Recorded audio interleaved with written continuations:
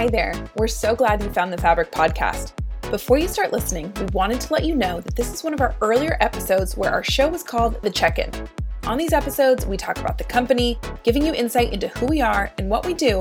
But in 2019, we realized we really want to focus more on company culture, so we refocused and renamed the podcast. So just a heads up that this earlier episode is still us, the team from The Receptionist, but just with a different show name and a slightly different focus. Thanks for listening. On this episode of The Check-In, we're joined by Katie K. May, owner and creative director of Creative Healing Philly, a teen support center. She opened the space so that teens would have a place that was made just for them to work on their mental health. She and her team of 12 other mental health practitioners offer group and individual therapy services and even support for parents. On this episode, we talk about how she created an inviting and warm space where teens would feel that they could work on anything that they wanted to, and how they use the Receptionist for iPad to do things like check in their clients, manage their time, and make sure that their front desk person really can focus on growing the business and serving the clients that they have. Stick around and learn more about Katie K. May and Creative Healing Philly. I am so excited to have our guest on today. Katie, how are you doing?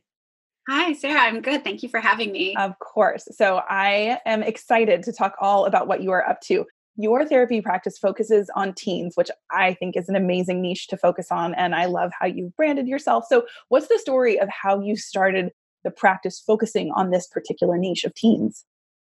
Yeah, it's so funny because when I got my degree in clinical counseling, I wasn't sure who I was going to work with. I just knew I wanted to help people. And I landed in a position at a hospital working with children and adolescents. And so from having that experience, and I always knew that eventually I'd go into practice for myself and have my own business, I found that I was really good at working with teenagers. And not only was I good at it, but they tended to get good results and really resonate with the way that I worked. And so the way that I moved into private practice was by offering groups for teenagers, which was something that was so needed in our community.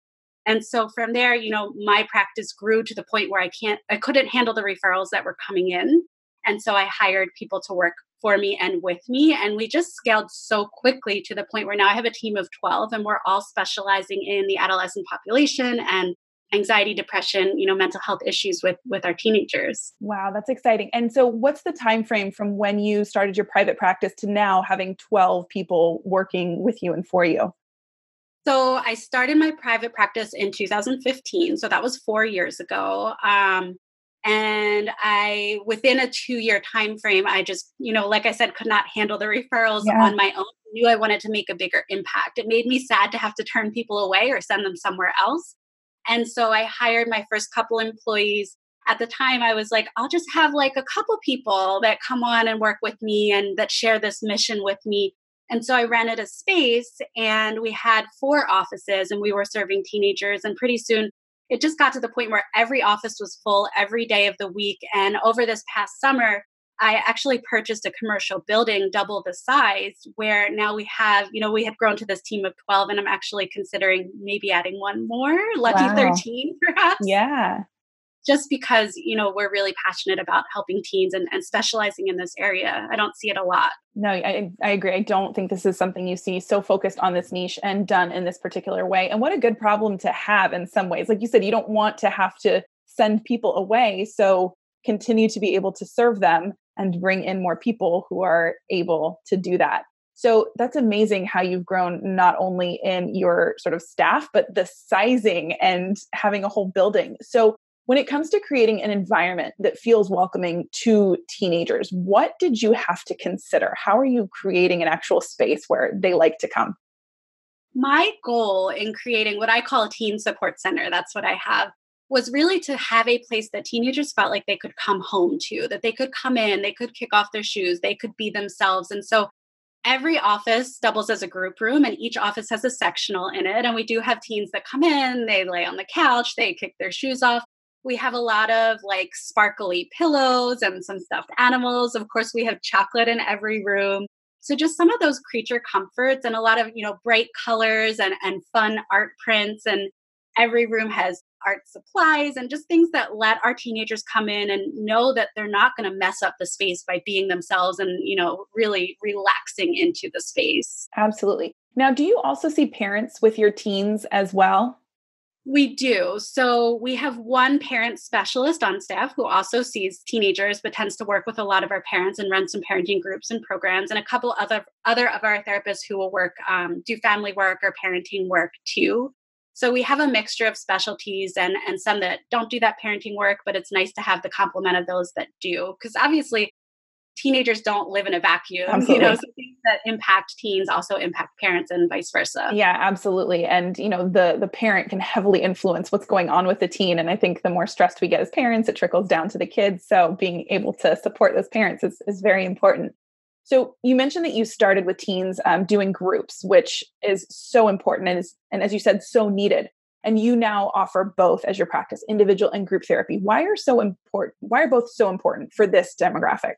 I think that groups are especially important for the teenage demographic because developmentally, teenagers gravitate towards their peers. It's Right. that area of development when we're looking at wanting to spend more time with our peers versus adults. And so, really, they're way more receptive to feedback or an offering of a skill that might have been helpful when it's coming from their peers rather than an adult who, may be saying, do what I say and not what I do. If they're hearing it from other peers, they're really feeling supported, they're feeling more motivated, and they're being held more accountable. I've seen some beautiful things happen where one teenager may have been smoking or vaping, and the rest of the group would say something like, it's really unhealthy and we don't support this activity, and help them to make healthier choices and have this kind of like social brain that holds them accountable for being healthier and essentially happier as well. And that being said, that group piece doesn't let them dive as deep into some of the root of what may be driving their mood. And so having both individual and group support has been the way we've helped our clients really reach their goals more quickly than one or the other alone. Yeah, I think, you're definitely painting a picture why both are so important for teenagers. So as you said, you have now this amazing building with lots of therapists and lots of people coming in the doors. So you're obviously working with us, the receptionist, your visitor management system. But when you started looking for one, why? Had you been using one before you started working with the receptionist? We had not. So in our old building, we have an actual live person that is our office Okay. coordinator. So we have someone that's up front and doing work. But in our old building, we didn't have any like window or anything like that where there could be somebody greeting guests that were coming in. So we had this awkward situation where if a client wasn't there directly at their appointment time, we were coming into the waiting room, peeking to see if they were there, and then doing that 5 or 6 times sometimes. And it would feel awkward if there was another person waiting or a parent who would be like, I'm still the only one here and nobody else is here. So I really started seeking out what's some kind of system where we can be alerted to when our clients get here. And we don't have to keep coming back and forth from our offices. So that felt even more important to me when we moved into a bigger space because our office person is here certain hours of the day, but we work up till 9, 10 at night, and we certainly don't have someone here all the time. So we really wanted a system, and for weekends as well, that could alert us when our clients were here without that, coming to and Right. from the waiting room all the time. Right. And with such a busy practice, even when you have someone sitting at a desk, they can't be serving all of the people all of the time. So you still, so both work together and really nicely in tandem. So you knew you needed something. How did you find the receptionist? So as a therapist and as a group practice owner, I'm in a lot of Facebook groups for therapists. There's one in particular that I frequent. It's called, now I'm going to blank on the name of it. It's the Group Practice Exchange. My friend Maureen Warbeck runs it. And someone in there had posted about how they were using the receptionist. They even posted a little video of like, here's how it works. Oh, awesome. And so it intrigued me. And I said, this is exactly what I've been looking for. And then I, of course, downloaded the app and went to the website and like had it within a week because it's exactly what I wanted. Nice. So talk us through how you actually use the receptionist. Like, what's the process that someone's going to use when they come in the doors to then, alert the therapist that they're there? So when somebody enters our waiting room, we have a kiosk set up with the iPad on it, and it says, welcome, please check in here. Somebody pushes the button and it brings up all of our therapist pictures, and it says, please choose the therapist you're here to see. They click on the picture, they enter just their first name. We're not collecting any other information from them. And then it sends a message to the therapist, and then the therapist comes out and greets them. And the message that I set up on the text says like, yay, like Molly is here, or whoever, because we celebrate when our clients get here. So we just kept it really simple, and it's working super well for us. Awesome. So, yeah, I think that's important, right? That as a therapist space, you want to make sure you're not collecting personal information because of the constraints that you have around that personal information. So it's a great way to let people know that clients are there. Are you using any of the ways that we have, like letting the clients know, oh, the practitioner is running late? Or we've had other therapy co-working spaces where they're like, someone shows up on the wrong day and checks in, and it helps us know or let them know, like, you're not here at the right time. Have you found any times where it becomes useful in that way? Absolutely. So because we're getting notifications right to our cell phones, we've had it where, some of my therapists travel up to an hour to work on their days in the office. And so they've been able to call their client and say, "Hey, I'm running a few minutes late. You can go get settled in my office." Or, I'll do that sometimes if I'm running to Starbucks up the street, and I'll say, "Hey, I'm right around the corner. Go ahead and get comfortable. You don't have to wait in the waiting room where all Yeah. the parents are sitting. Grab yourself a drink and I'll be there in a minute." And so it really just lets us keep in better contact with our clients and give them a better quality of care, I think, because we're so connected to them. Absolutely. And teenagers are totally connected. So Yes. I feel like this probably works well for them. So what do the teenagers that you work with think about this technology that you're using?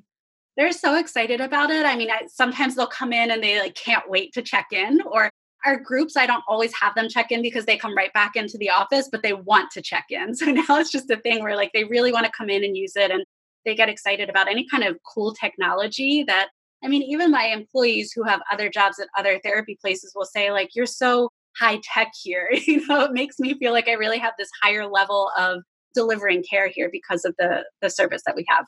Yeah, and say it sounds like it fits really well into the model of serving your clients well and giving them, a very comfortable experience from the get-go. So what does the receptionist for iPad allow you to do that maybe you couldn't do before or that wasn't working as well?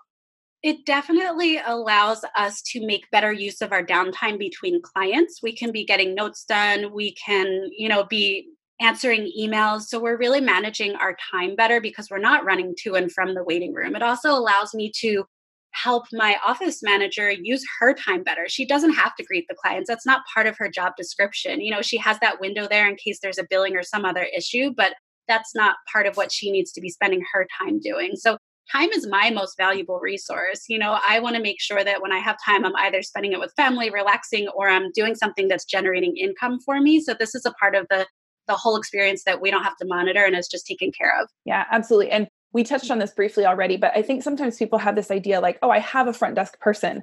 I don't need a visitor management system. But what you're describing is that they really go hand in hand. So can you just share a little bit more about kind of the workflow of each? Because like you said, your front desk person, that's not really her job to greet people, right? So what is she up to that maybe she doesn't have to do because you use the receptionist? She is answering calls and placing people on the schedule and managing inputting any kind of checks or billing that we're receiving into the center. My priority for her is getting us new clients and making sure that the schedules stay full. And then the receptionist does the part of letting the clients check in when they get here. So I'd rather her be making sure that clients who need help are being connected to help by connecting them to a therapist and putting them on the schedule. And then when they show up, they already have a system for how they can check in and connect with that therapist. And that's great because that allows her to really continue to do her job and she's not getting interrupted, right? By people coming to say, I'm here to see Katie or I'm here to see Danielle, or, she can continue to do her job and not be interrupted by the constant flow of people. And she's there to do her job, which is to help. Correct. Exactly right. Well, we love that. We love that, it can make people's jobs easier. It can make the people's experience better. And really it's working hand in hand. For your therapist, what feedback have they given? We've talked a lot about the clients and how they love it. What about your therapist? What do they think about the receptionist? They absolutely love it because, again, it gives them more time. They have breathe room between clients Yeah. where they don't have to run to and from the waiting room. I think the biggest thing for us was minimizing that awkwardness of checking the waiting room a million times and it just being one person who's like, not me again. Right. So that was something that, it was the main motivator behind me seeking something out because it was just eating up time and not fun. Yeah. And like you said, time is such a valuable resource. No one wants to be wasting it. So that's great. Well, thank you. This has been a lot of fun hearing about what you're up to, how you're serving teens, and how you're using the receptionist for iPad. So where can our listeners find you if they want to learn more about what you do? We're in the Philadelphia area and service teenagers. It is creativehealingphilly.com. So I'd love to connect with anyone who may need support or may know someone who is in need of support for their teenager. Awesome. Well, thank you so much, Katie. This was a lot of fun. Thanks, Sarah.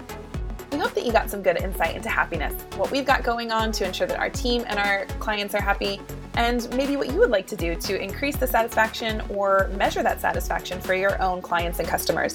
And if you'd like to check out our 2-week free trial with no credit card required and to see what we do to make our potential customers and then customers happy, check us out at thereceptionist.com.